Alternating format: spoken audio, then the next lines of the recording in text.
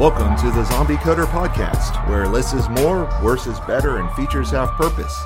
This is Andrew, hopefully your favorite undead coder, and I'm speaking this morning from, well, way too early to be awake. I decided that in the spirit of the undead, I would record this podcast early in the morning, where, as all good coders know, you shouldn't be awake. We're all night people, right? Well, at least I'm a night person. And this is episode 2. In the first episode, we covered the rise of Usenet and news groups and kind of the original history of how they developed. And in this episode, I'm going to talk about how they went away. Well, or declined. Well, did they decline? That's kind of the first question. I think if you're going to look at something, you need to first check your assumptions and make sure that they're true. And subject of the decline of news groups, I think it's a valid question to ask. Did they actually decline? And searching the internet, I didn't really find a lot of evidence of a mass decline in users. There really aren't good statistics that I was able to locate. And in fact, the best I could do on proving some documentation of the decline of Usenet was a Wikipedia section on Usenet decline, and even that didn't list any statistics. There's no user counts that I could find. Maybe if we looked at like Giga News or one of the bigger news group sites, we could come up with some user counts. But what we can do is look at ISPs offering news groups, and that there is an obvious decline. And in fact, from the years 2000 to 2010, we can see almost every major ISP drop newsgroup support. And I think 2010 is a worthwhile year to mention because that is the year that I would put the spiritual death of Usenet. That is the year where Duke University retired their newsgroup servers. Now, if you're keeping track, Duke University was the original newsgroup, the original Usenet site. They were the first to create Usenet. So let's go back and look at the timeline for how Usenet declined. And in order to do that, we really got to kind of take a detour to the consumer market. And let's go back to 1979. So while our adventurers, Tom and Jim, were getting Duke and UNC talking to each other, another venture by the name of CompuServe started offering dial-up BBS services to mainstream consumers, general public households. And at this point in time, of course, household computers were still relatively rare, mostly owned by, well, the early gamers, I guess you'd say. And CompuServe, funny enough, it was not originally intended or originally set up as an ISP. It was sourced from an insurance company of all people, and that insurance company wanted to basically make some money off of their big computers and offer time-sharing services over dial-up. And so CompuServe, they were kind of one of the original big ISPs, but you also had other people offering these BBS services. And one of the larger networks of BBSs was known as FidoNet. And that is actually where I kind of had my first online experiences by downloading various games from a FidoNet BBS. There were also other more corporate BBS services, and the big one there was Prodigy. They were started by a joint venture between CBS and AT&T, and they looked a lot like CompuServe. And both CompuServe and Prodigy, they had this sort of dial-in, pay-per-hour sort of setup. This was back when 1-900 numbers and whatnot were very popular. You'd even have to, believe it or not, pay to call the directory service to get the phone number for a local business. Who else was around this time? Well, there was another company called Control Video Corporation. They started in 1983, and they were set up to offer downloaded or rented games for the Atari 2600.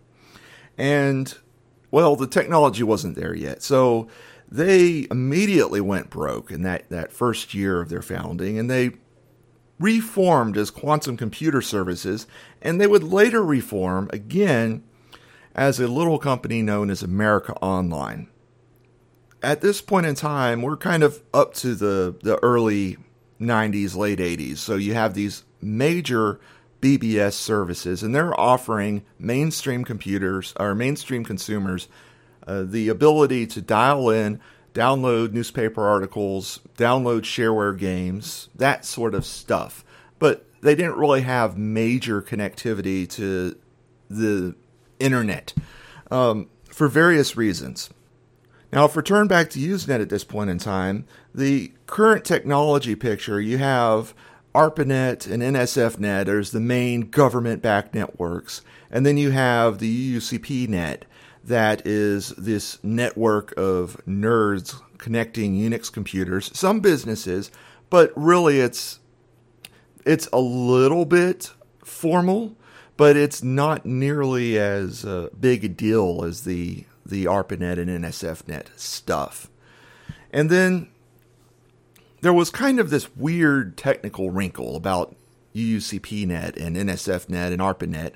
When I say weird technical wrinkle, weird legal wrinkle, in that technically NSFNet and ARPANET were only for government research and non-commercial purposes, and UUCP-net did not have that limitation. So UUCP-net had no real rules, or no real formal rules, on whether or not you could do commercial stuff there. Now, it was very much frowned upon, and no one really did because of this legal wrinkle where UUCP-net and ARPANET technically couldn't be connected if commercial activity was going on or being shared over ARPANET. Enter the U.S. Congress and Al Gore. In 1992, the U.S. Congress passed the Scientific and Advanced Technology Act, allowing different networks to connect over NSFNet and ARPANET that were not strictly for research or government use. And this allowed everybody to start talking together. It really was, to give Al Gore some credit, the beginning of the internet. At this point, you saw UUCP-net, NSFNet, and ARPANET begin to integrate, and it didn't take long for the former BBS systems to see the opportunity of giving the general public access. And indeed, that is the main reason why that law was passed. Of course, the smaller ISPs started first, and that is where my family originally got access to the I hesitate to call it the internet, because it really looked nothing like the internet looks today.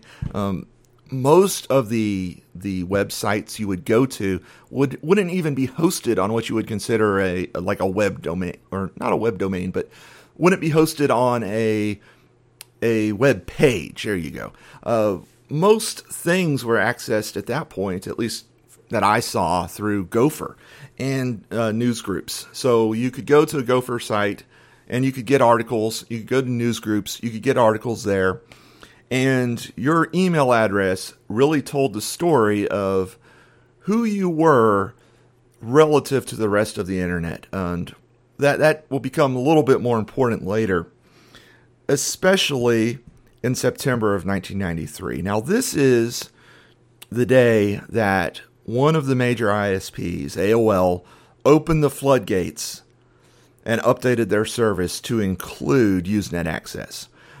And it's kind of a funny trick of history, because in September, that would have been the time that you would have usually seen graduate students, new freshmen coming in, get their first access to the Usenet network.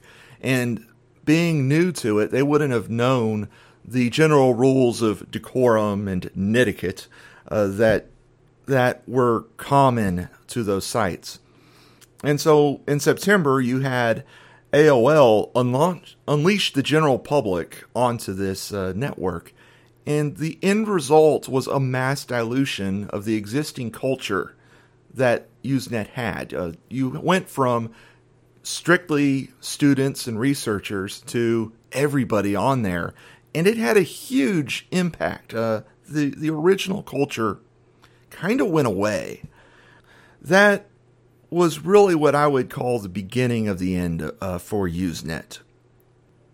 Of course, AOL was only the first major ISP. CompuServe and Prodigy quickly followed in their footsteps. And all three being on Usenet now, you had this mass opportunity for really anybody to post anything.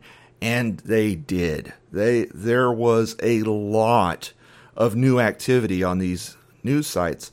And you also had increasing levels of home bandwidth. When Usenet first started, you were lucky to have a modem that could transfer a whole article in a reasonable amount of time. At this point, you're getting faster and faster modems, being able to communicate more and more data with more and more people, and that's putting a lot more pressure on the network. And it got so bad at this point in time that you started to see fractures of the network. The earlier Usenet service that was the initial ISP for Usenet ended up getting the Usenet death penalty for a brief period of time. The Usenet death penalty is where the other providers of the network say, no, we're not going to host your stuff. We're not going to share your messages.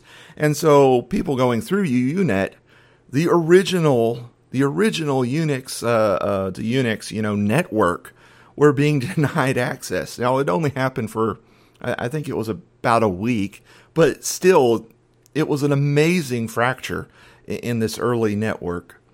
And then you had in 1998, things got again to the point where moderators and volunteers policing spam actually went on strike to try to demonstrate to the general public just how bad the spam problem had gotten in an effort to get ISPs to try to figure out ways of filtering. And much like phone call filtering today, it wasn't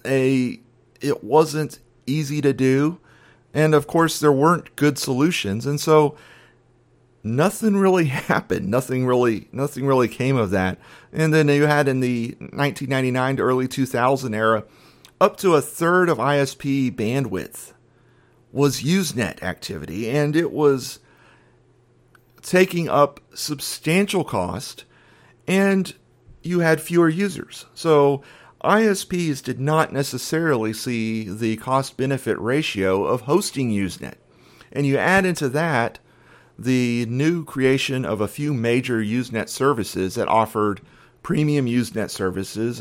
They generally advertised higher retention of articles, more bandwidth, more connectivity, so that you could see more content. And so ISPs basically said, no one's really using this. They might as well pay someone else to get it.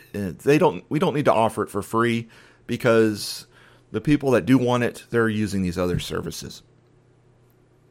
And now we get to kind of the opinion portion of this podcast, where I'm going to share my thoughts here. And really, I've given kind of the evidence at the beginning here, but there's not a lot of concrete reason that I think you could really put on something, especially when, if you look at it from an objective viewpoint, there's an immediate question of whether or not it's reality. And I will share that anecdotally, going to news groups that I used to frequent, you don't see legitimate posts anymore. The vast majority of posts that you will see on Usenet servers are spam. Currently, COVID spam. The vast majority of posts I see are for vitamin packages or pill packages or buy this supplement sort of thing for the COVID cure or whatever you want to, call that. And then you have, of course, the usual get-rich-quick schemes and mail enhancements and all that sort of garbage on there as well. And the legitimate posts are few and far between. There's a few Usenet groups that you will see some degree of activity on. just as a disclaimer, I'm not discussing any of the binary sharing groups. Those, I would say, are they're not really associated to me with the original Usenet and news groups.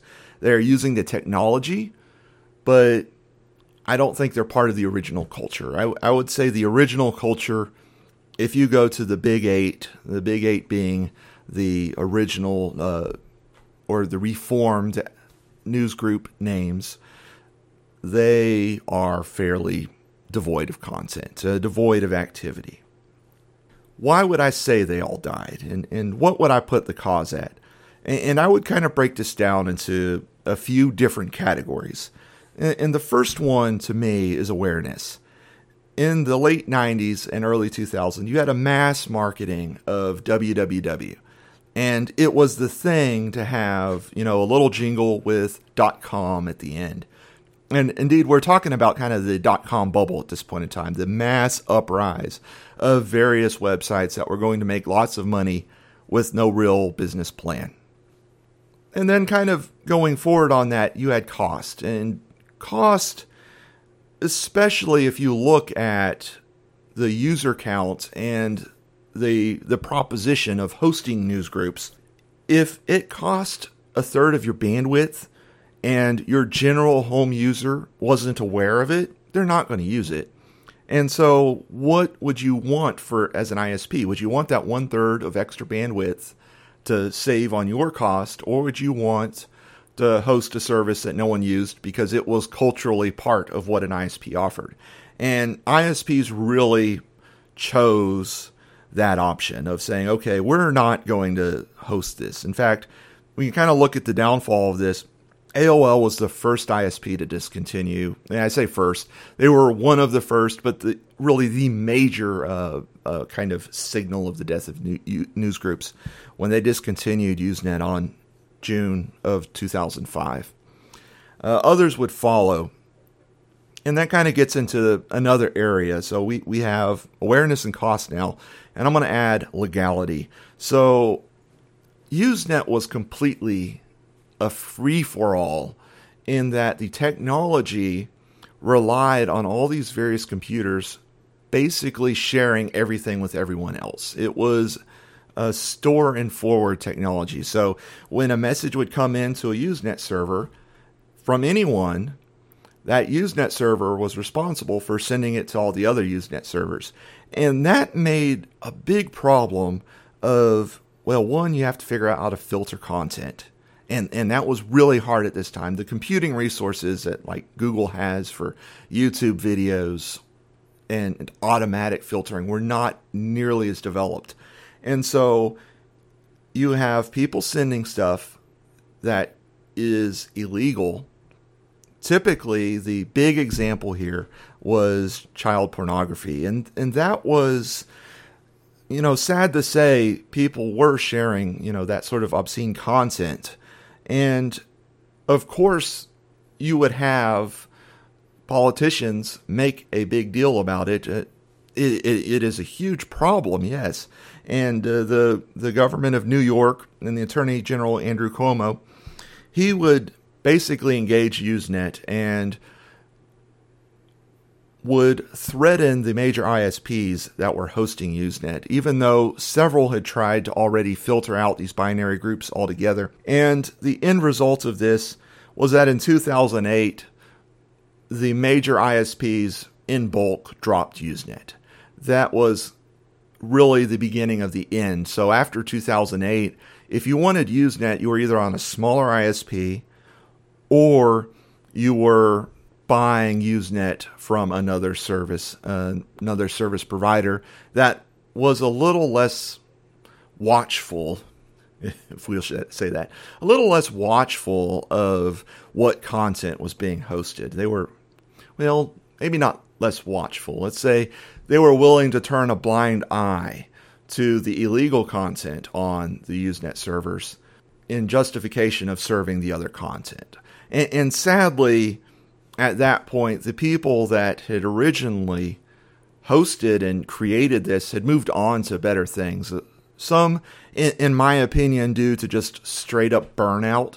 of fighting this fight against illegal content or spam, and some just because other technologies became more popular. You had really a fair amount of shift over to mailing lists in the development community. It became common to, instead of having a news group where you would discuss development, you would have a mailing list, and that mailing list could be monitored such that only users of the mailing list could send mail to it.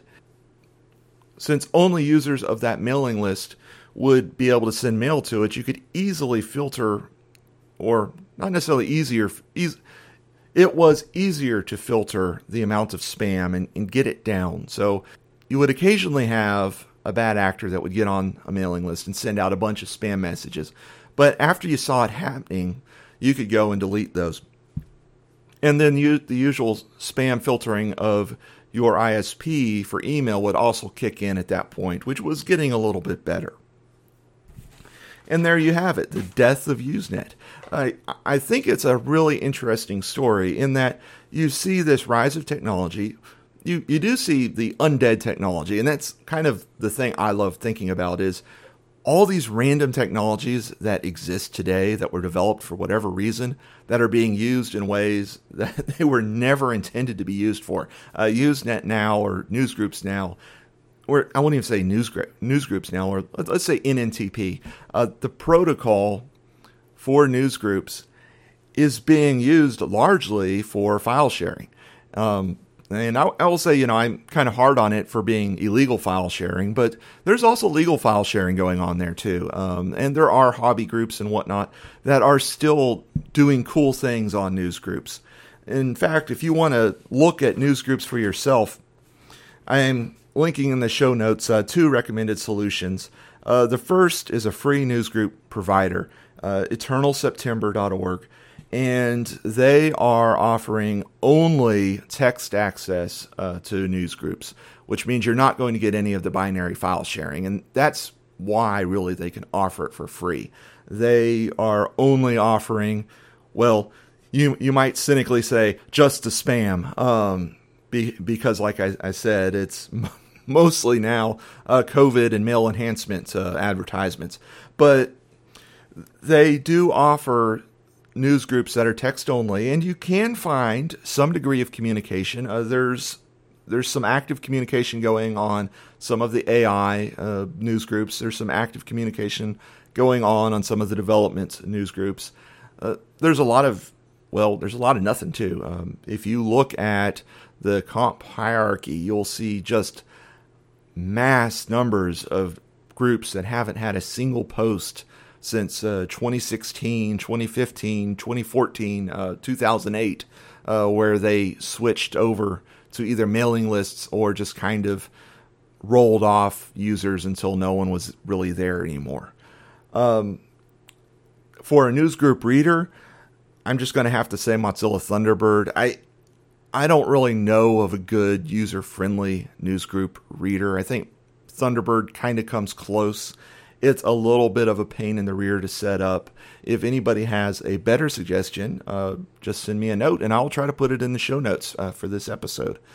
And as always, for any factual episode, I would appreciate corrections. A lot of this comes from my memory, and my memory ain't all that good, especially when you start talking about 20 years ago. I was younger then, obviously, talking about my family and my father and whatnot. Yeah, if you have suggestions or corrections, please send those to me, and I will include those in the notes for the show. Well, that's it for this episode of The Zombie Coder. I hope you enjoyed the history of newsgroups.